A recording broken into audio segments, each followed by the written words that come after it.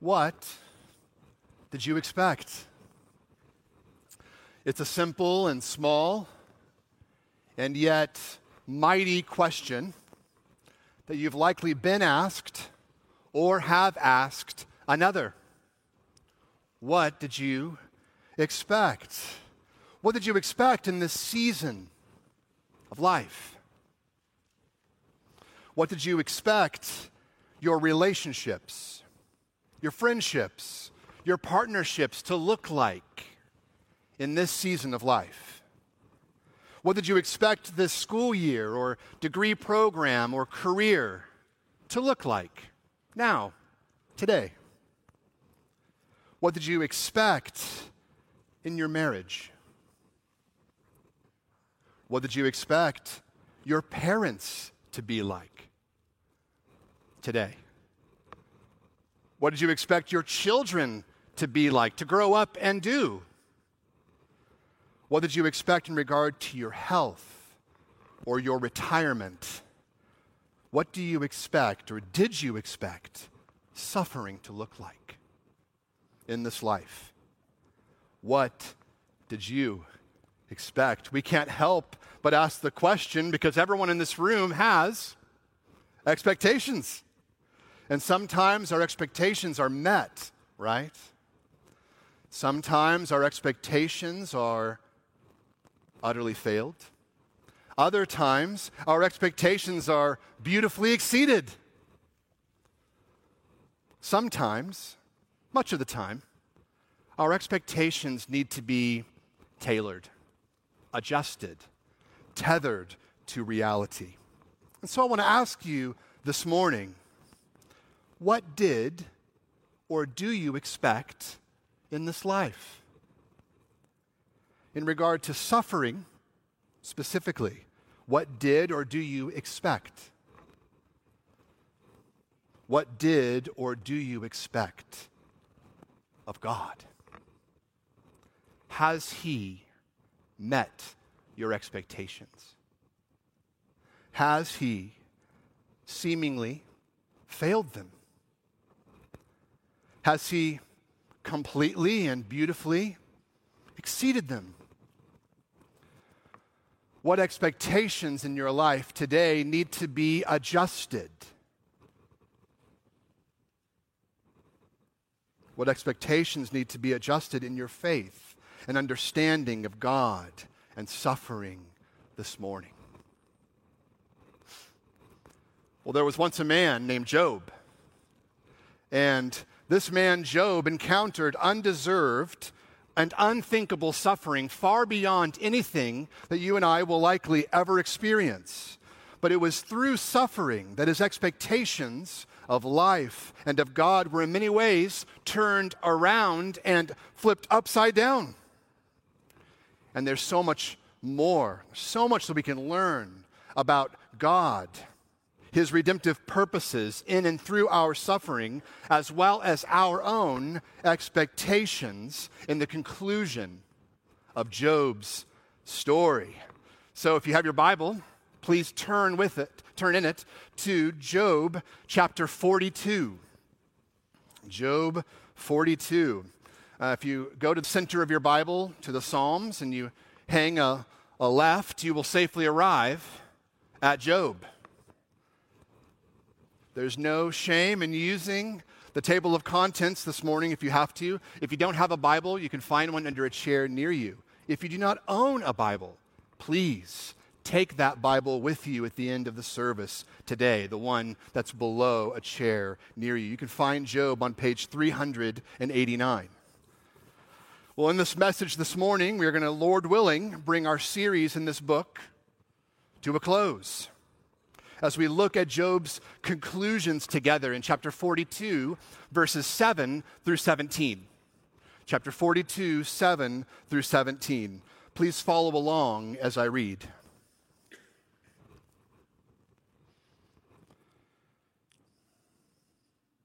After the Lord had spoken these words to Job, the Lord said to Eliphaz the Temanite, "My anger burns against you and against your two friends, for you have not spoken of me what is right, as my servant Job has.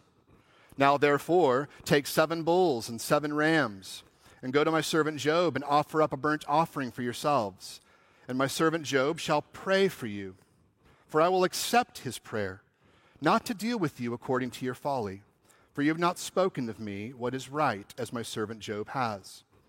So Eliphaz the Temanite, and Bildad the Shuhite, and Zophar the Naamathite went and did what the Lord had told them, and the Lord accepted Job's prayer. And the Lord restored the fortunes of Job when he prayed for his friends, and the Lord gave Job twice as much as he had before. Then came to him all of his brothers and sisters and all who had known him before, and ate bread with him in his house. And they showed him sympathy and comforted him for all the evil that the Lord had brought upon him. And each of them gave him a piece of money and a ring of gold. And the Lord blessed the latter days of Job more than his beginning. And he had 14,000 sheep, 6,000 camels, 1,000 yoke of oxen, and 1,000 female donkeys. He had also 7 sons and 3 daughters. And he called the name of the first daughter Jemimah, and the name of the second Keziah, and the name of the third Karen Happuch. And in all the land there were no women so beautiful as Job's daughters. And their father gave them an inheritance among their brothers. And after this, Job lived 140 years and saw his sons and his sons' sons, 4 generations. And Job died an old man and full of days. This is God's word to the church. Thanks be to God. Let's say that together. Thanks be to God. Amen. I'm going to pray, and then we're going to work through this passage this morning. Father, we ask that you would send your Spirit now to turn the lights on in our dim hearts and minds. We ask that we would behold your glory in the face of Jesus this morning. May the lips of my mouth, the words of my mouth, and the meditations of my heart be pleasing to you, you, our rock and our Redeemer. And it's in the name of Christ that we pray. Amen. Amen. Well, to guide our time together, here is the big idea. The big idea of Job 42, verse 7 through 17. It's this: in the end, suffering is a passageway to deep relationship with God and deep restoration from God. In the end, suffering is a passageway to deep relationship with God in verses 7 through 9, and restoration from God in verses 10 through 17. So, point 1, in the end, suffering is a passageway to deep relationship with God. Well, back in the first message in Job, way back in January, I mentioned that my family and I woke up one morning to a beautiful sunrise here in Edgewood. The colors were astounding. They were out of this world. It was nuts and beautiful. It was a pure evidence of God's kindness. But what seemed like a brief moment, a thick fog rolled in and eclipsed the sun. It eclipsed all of the color of that day, and it got darker and darker as the sun became more and more hidden. And this is metaphorically similar to the life of Job. At the beginning of the story, we read that the sun is out in Job's life. He's blessed. He's a blameless, upright, good, godly, prospering man. He's called the servant of God, not only by the narrator of Job, but also by God himself.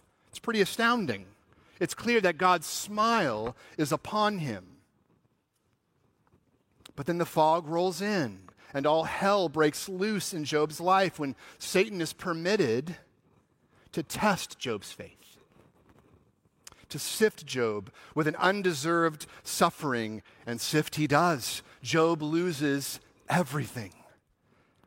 In a 3-part test, in Job 1 through the first part of chapter 2, he loses all of his livelihood, all his children, all of his health, and Satan is sure that Job will curse God if he loses his possessions, his prosperity, his protection, and his physical health. But Job is vindicated time and time and time again. as he holds fast to God by faith.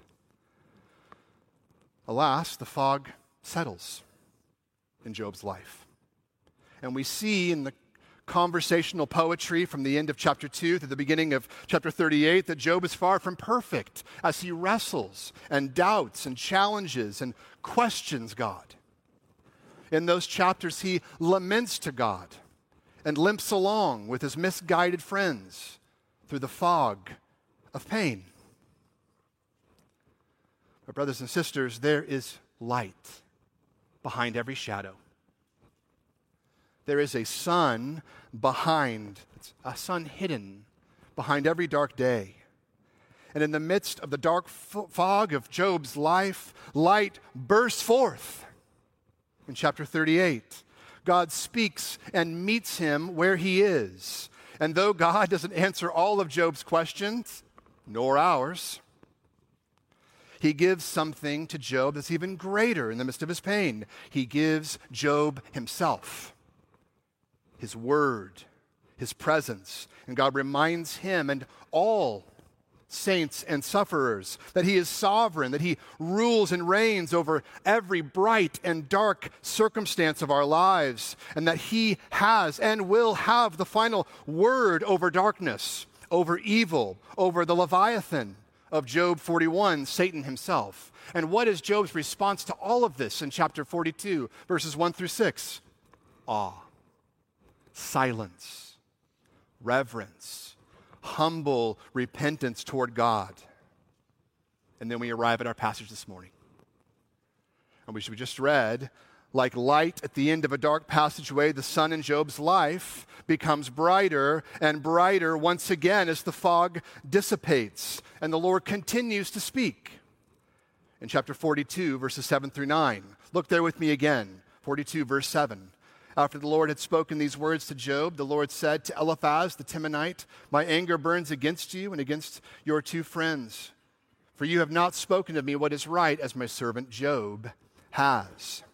Here we see God turn his attention away from Job toward the friends, toward Eliphaz and these other two guys, Bildad and Zophar. And the text says that God is angry toward them. Why? Because they did not speak rightly of him. Now, if you remember in those previous chapters, the friends say many, many, many things to Job, right? And many of those things were true and right about who God is. They spoke of God's character, his holiness, justice, wisdom, might, power, care, and control over the world.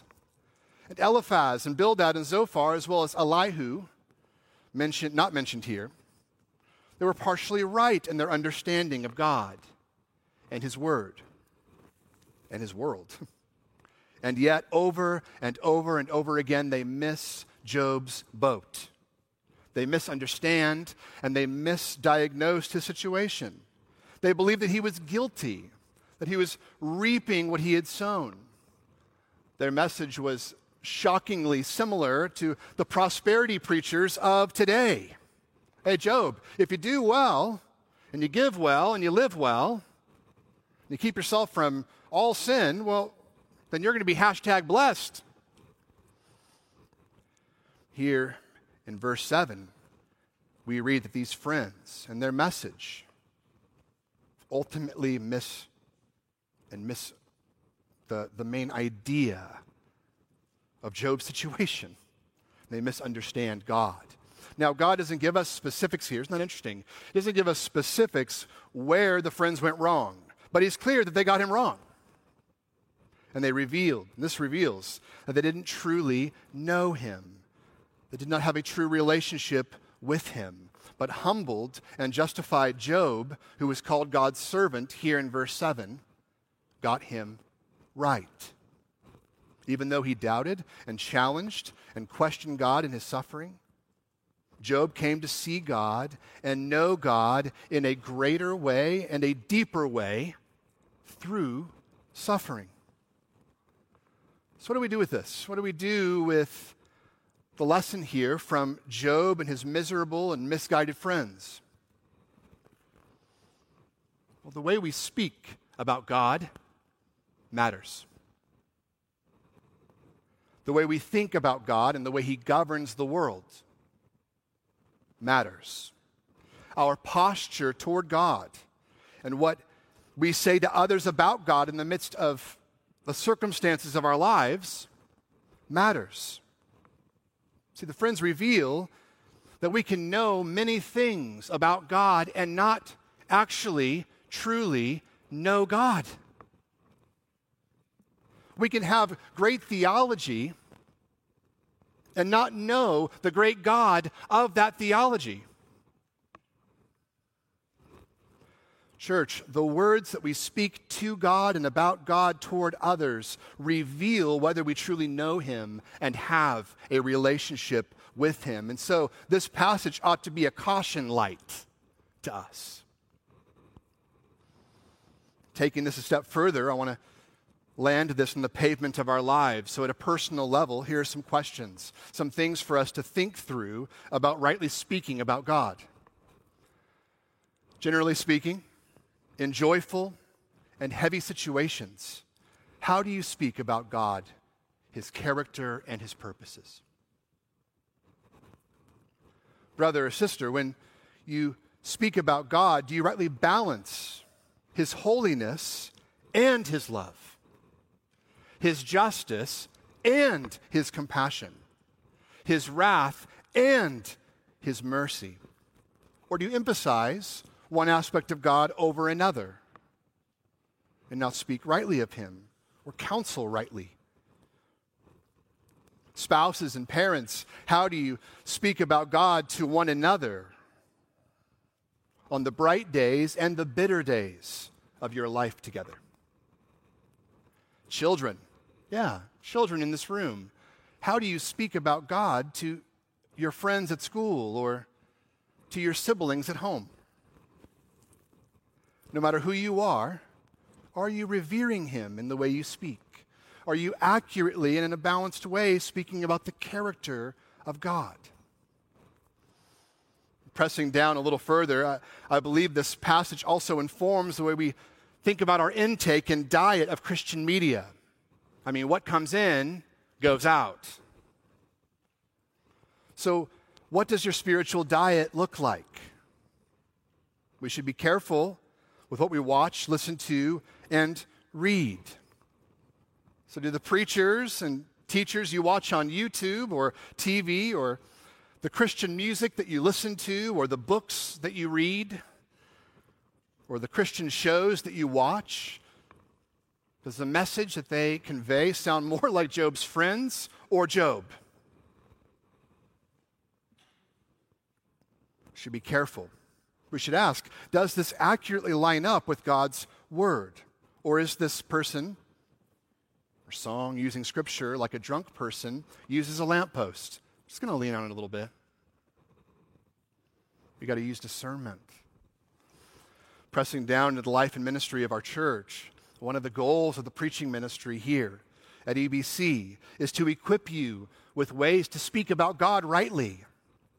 This is why we teach out of the Bible, why we exposit books of Scripture. So you walk away not with our words in your head and heart, but God's word in your head and heart. This also applies to the songs that we sing. We aim to select and sing songs here at EBC that are rich with God's word, that rightly proclaim his character and his purposes and our right response to him. Words matter, lyrics matter, the message matters, what we sing about God matters. This is also why we aim to assist and provide biblical and sound resources to all the ministries here in the life of our church. So pulling it all together, no matter the situation in your life, inside or outside the church, bottom line, here's the bottom line. We should go to God's word for clarity and language to speak about God rightly. We have a book called Job. We can go to Job and learn how to speak about God rightly, how to not speak about him rightly. Let's specifically go to Jesus in the Gospels. He models for us what it is to speak about the Father and the Spirit in all seasons rightly. And then let's pray. Let's ask the Lord to protect our hearts and our minds and to guard our mouths and guide our words so that we might speak of him rightly and apply God's word rightly to the situations of our lives. Well, pressing further on into verses 8 through 9. Because of the mistakes that Eliphaz and Bildad and Zophar made, God in his righteous anger could have just smite these guys. He could have just written them out of the script, to answer them in their folly with vengeance. But God makes a way out of no way for them to re-enter right relationship with him. Look with me again at verses 8 and 9. Now therefore, take 7 bulls and 7 rams, and go to my servant Job, and offer up a burnt offering for yourselves. And my servant Job shall pray for you, for I will accept his prayer not to deal with you according to your folly. For you have not spoken of me what is right, as my servant Job has. So Eliphaz the Temanite and Bildad the Shuhite and Zophar the Naamathite went and did what the Lord had told them, and the Lord accepted Job's prayer. Here God tells the friends to go to Job and also offer 7 bulls and 7 rams, 14 total sacrifices. And this is significant because the number 7 means completion in Scripture. So God is asking these guys not to do just 7 sacrifices, but 14 sacrifices, double the number of completion. And he tells them to go to his servant Job for prayer and for intercession. They do. Job prays, God accepts and restores them. Well, there are a handful of observations and applications that we should make here. So first, in the introduction, in the prologue of the book, we see Job interceding for who? His children. He's interceding and praying for his children, sacrificing for them. See, part of Job's role in life was priestly. He was the blameless and upright man who interceded for others. This should not be lost on us. Job is a type of Jesus. He's a shadow of Jesus, the great high priest, who, according to Hebrews chapters 4 and 7, sympathizes with our weakness and who is able to save to the uttermost us who draw near to God through him. And he always is making intercession for us. Job not only points to Jesus, the suffering servant, but also to Jesus, the great high priest, the perfect mediator that stands in heaven between Satan and God on our behalf and intercedes for us day and night. Amen? It's amazing. Second, this text displays the power of prayer. God is sovereign over all things, and still the Lord desires what? Prayer. Still desires prayer. He desires for us to converse with him. He desires for us to intercede for others, no matter the outcome. And think about this. Sometimes we read the text a little too fast and we miss these things. But how amazing is it that God can be so majestic, so great, and so beyond our comprehension, and so transcendent, and yet so personal and intimate here in these verses. So near to Job, near to him as a sufferer, and make no mistake that he is near to all who are brokenhearted. He is near to all who are weak. So let's learn from Job to draw near to God through prayer. Do you want greater communion with God? Do you desire to be near him with a deeper trust, a deeper faith? Do you desire to have a more intimate covenant relationship with the Father and the Son and the Holy Spirit? Then go to God in prayer.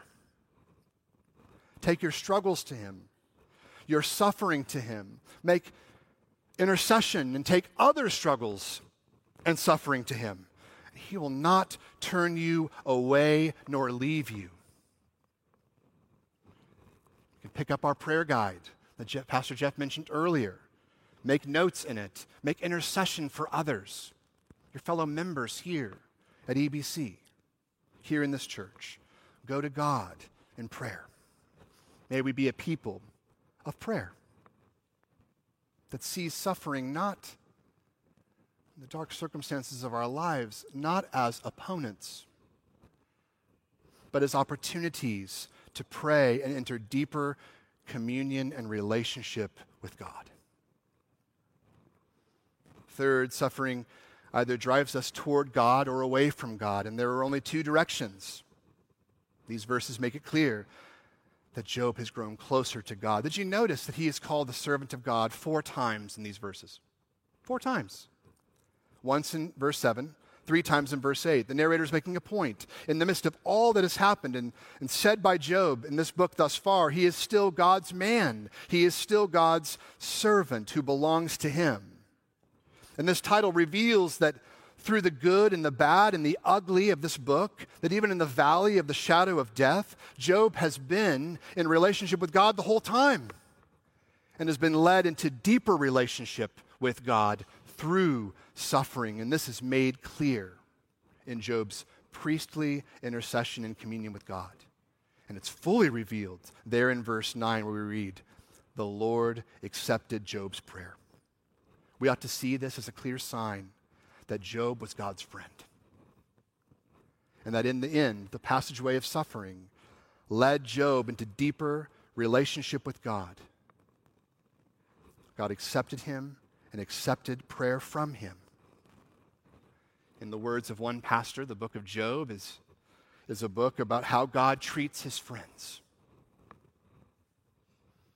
God's dealing with us, his dealings with us and with Job, leads to deeper friendship, deeper relationship, deeper communion with God, but also deep restoration from God.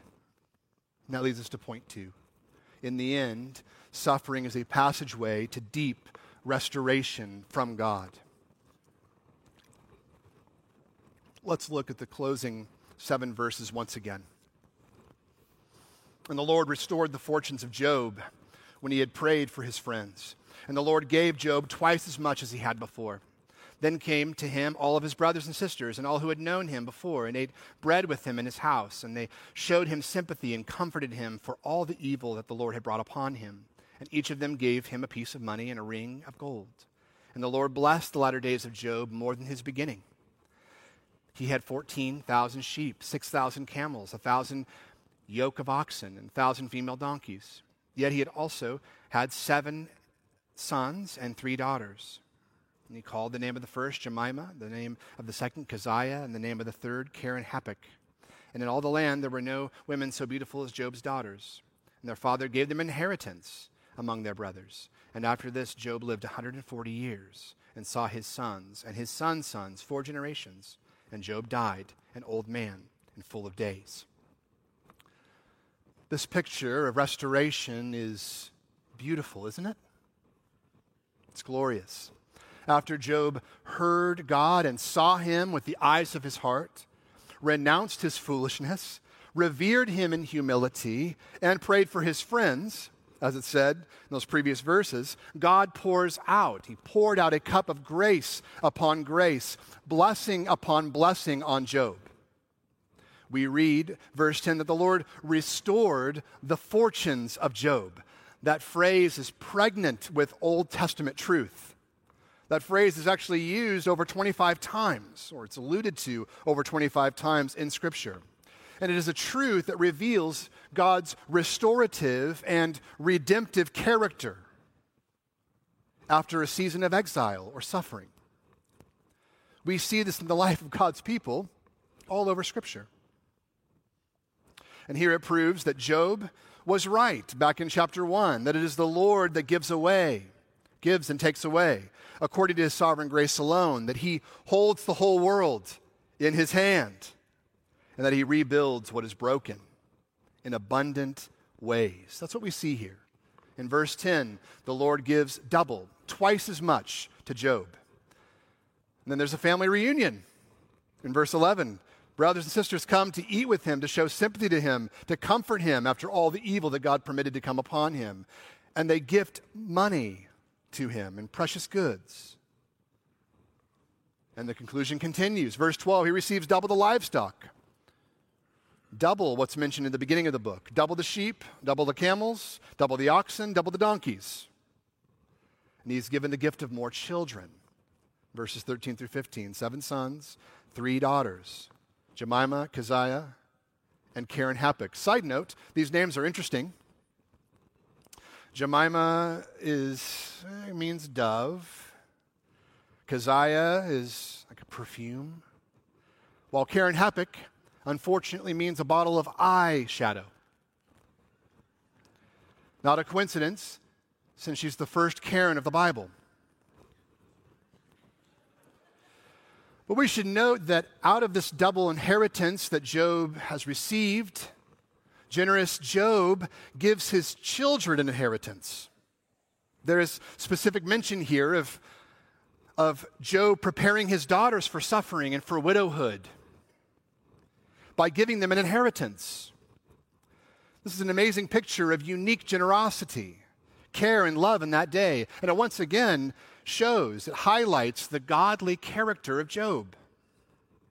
And then we read, verse 16, that Job lives another 140 years and sees four generations of his lineage. And then Job dies a desirable death after he is old and full of days. In these verses, God restores to Job. He restores him spiritually, physically, financially, economically. This is the happy ending, the happily ever after, that is similar to the happy conclusion of that classic film, It's a Wonderful Life, where all is well in George Bailey's life, with family and friends and support all around him.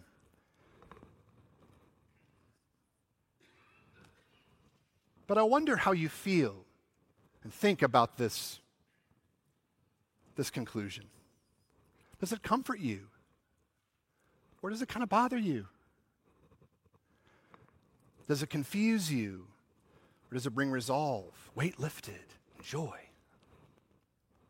Does it meet your expectations of life, of suffering, and of God? Maybe you're thinking, good story. 40 chapters of complete devastation, tacked on restoration. It's quite the imbalance. Quite the disparity. Maybe you're thinking, why does this restoration even come? It would be better if it just ended with God's glorious presence, Job's humble response, the end. Or maybe you're thinking, where's my restoration? Where's my happy ending? Do you see me, God, and the others who suffer around me? Look at the world, God. Do you see the pain? Do you see the suffering? Do you see the suffering that I've gone through with loss? You may be asking. Do you see the suffering that I've endured with wayward children? Or an unbelieving spouse? Or my depression and anxiety? Or my chronic health issues? It just seems like you're hiding, God. I wonder how you think about this ending of Job. Well, what do we do with it? Well, what should we do with it? Well, we need to be clear. These verses do not diminish Job's suffering in any way. These verses are not meant to tie a pretty bow on a very ugly situation. They're not meant to make neat and tidy what has been so not neat and tidy for the majority of the book.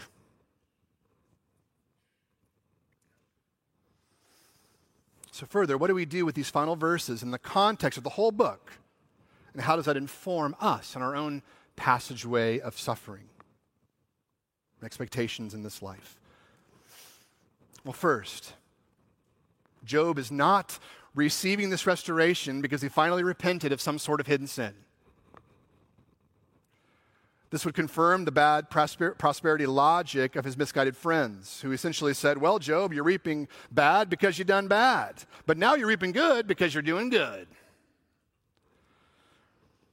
Now, Job has repented, but it was not for hidden sin. It was because he recognized his misunderstanding of God's wisdom and will and way, and he was humbled before his all-wise and sovereign God. Second, Job is not receiving this restoration because he deserves it. Like somehow we all deserve a happy ending after suffering comes in our lives. We all deserve a positive outcome. This is not an everybody gets a trophy theology here at work in the book of Job. Third, Job is not receiving this restoration because God has failed the test presented by Satan back in chapters 1 and 2. And God is now making restitution, some sort of divine reparation for a mistake made. This can't be, because Job is precisely encountering undeserved suffering because he is upright and godly and has withstood the test of faith. Fourth, Job is not receiving this restoration because he just needs to learn to have more faith. Just needs to learn how to name it and claim it and to manifest a different reality. No, Job is receiving this restoration because God is a God of deep faithfulness, of deep grace, and of deep restoration. This ending shows that suffering does not have the last word in Job's life, nor our own. God has the last word, and it is a word of restoration. And though God may appear absent or complacent or even malicious in our permitted suffering, He is faithful and will always restore the humble and the faithful in this life or the next. In suffering big or small, He will restore the years that the locusts have eaten. Joel 2:25. He will be the restorer of life, just as He did the life of Naomi in Ruth 4:15. He will restore the fortunes of those who are His. And in the end, the life of Job shows us that deep restoration from God often comes through the passageway of deep suffering, the refining fire of deep pain. I was reading of an illustration earlier this week about an evergreen pine tree called the lodgepole pine.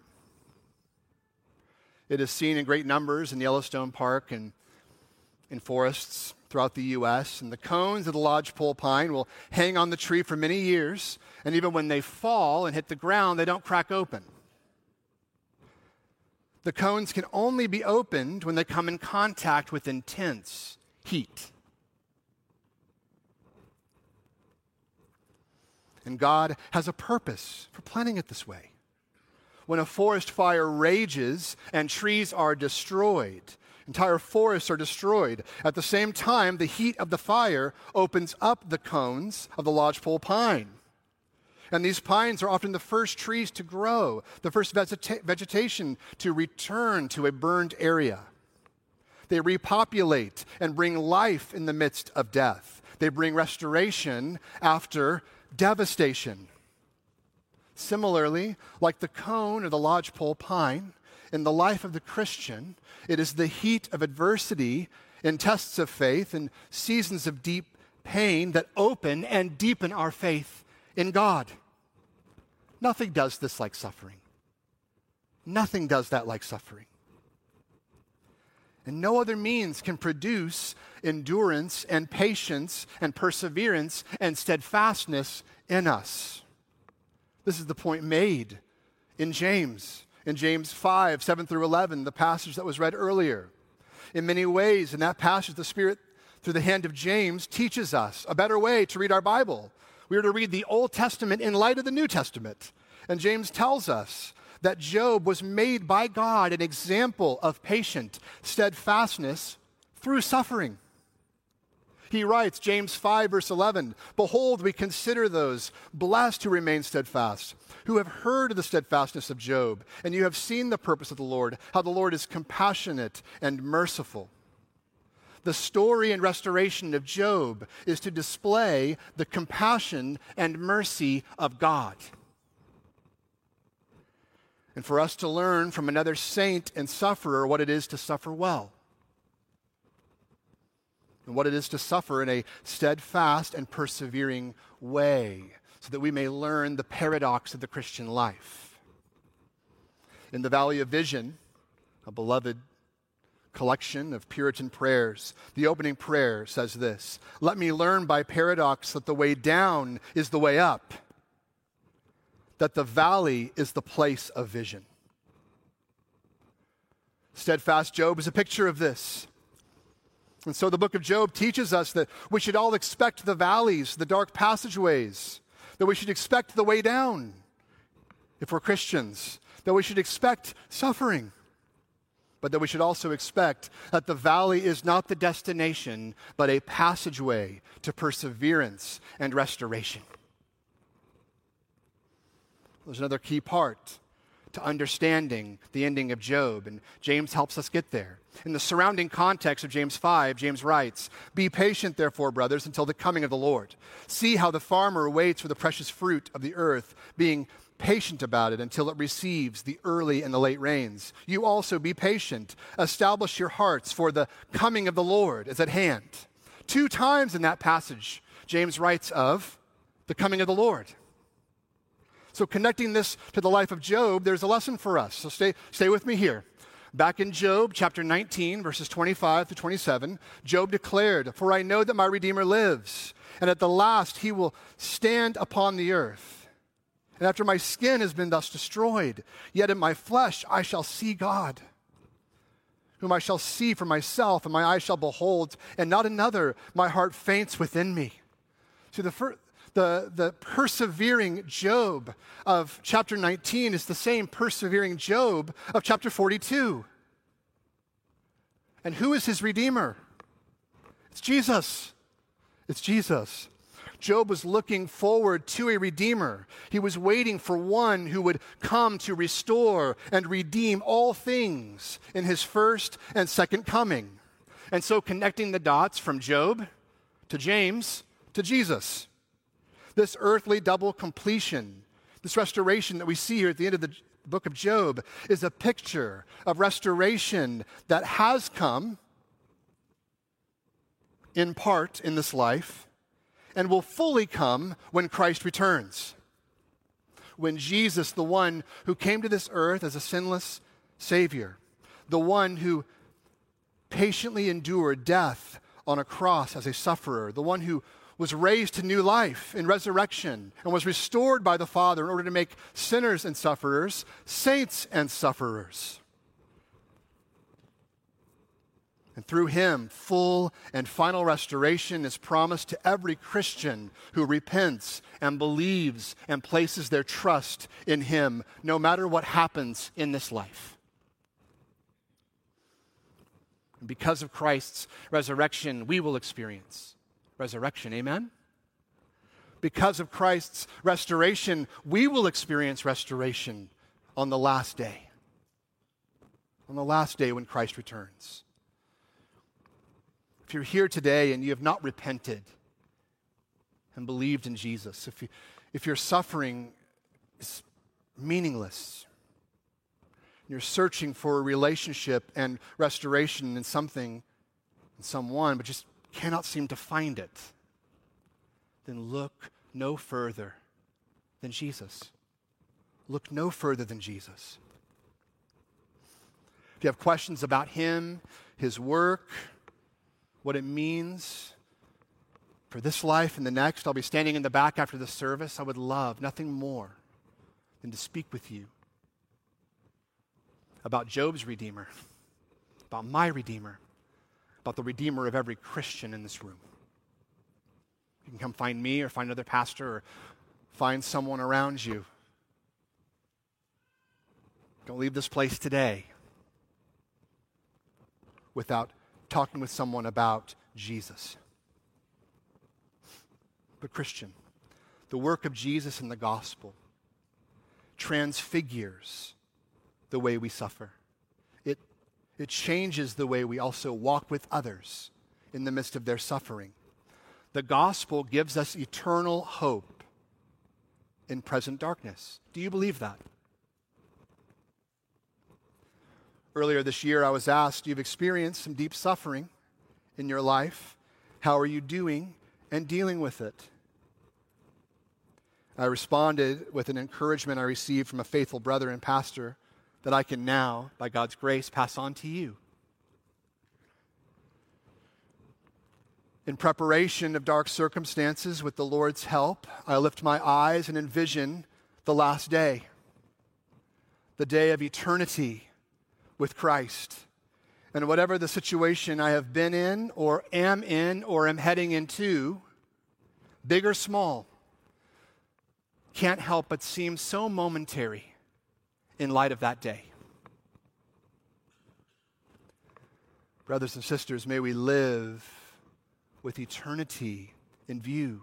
May we expect and endure suffering with eternity in view, knowing that our momentary afflictions are preparing us for an eternal weight of glory beyond all comprehension. The conclusion of Job's life shows us this. And in the end, Job's redemption and restoration is a picture of the eschatological glory of Jesus' return. A glory that every Christian experiences in this life dimly, but will fully experience when he returns and brings us into glory with him. And on that day and in that place, suffering will cease forevermore. Every tear will be wiped from our eyes, and death shall be no more. Neither shall there be mourning, nor crying, nor pain anymore, for the former things will have fully passed away. This is the promise of Revelation 21. But until that day, in light of the restoration that has come in Christ, and the final restoration that we're still waiting for in Christ, brothers and sisters, we can trust God. We can trust him on the bright days when the sun is out, and on the dark days when it is hidden. And on those days, we can rest. In all circumstances, we can rest in the truth that ultimately God has the final word over those who are his.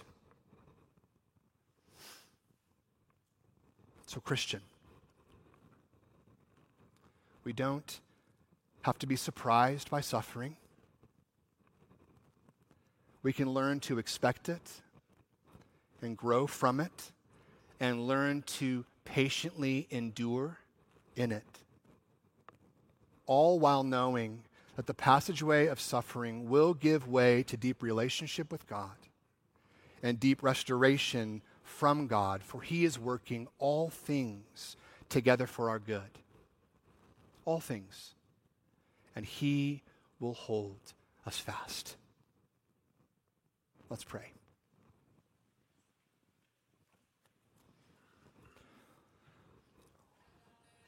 Lord, we thank you for your grace and your mercy revealed in the Son, Jesus.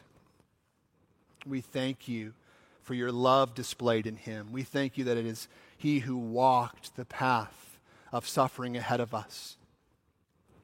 We also thank you for restoring him so that we may one day taste and see the same restoration. We look forward to that day, and until then we pray, Lord, come quickly. It's in the name of Christ that we pray. Amen.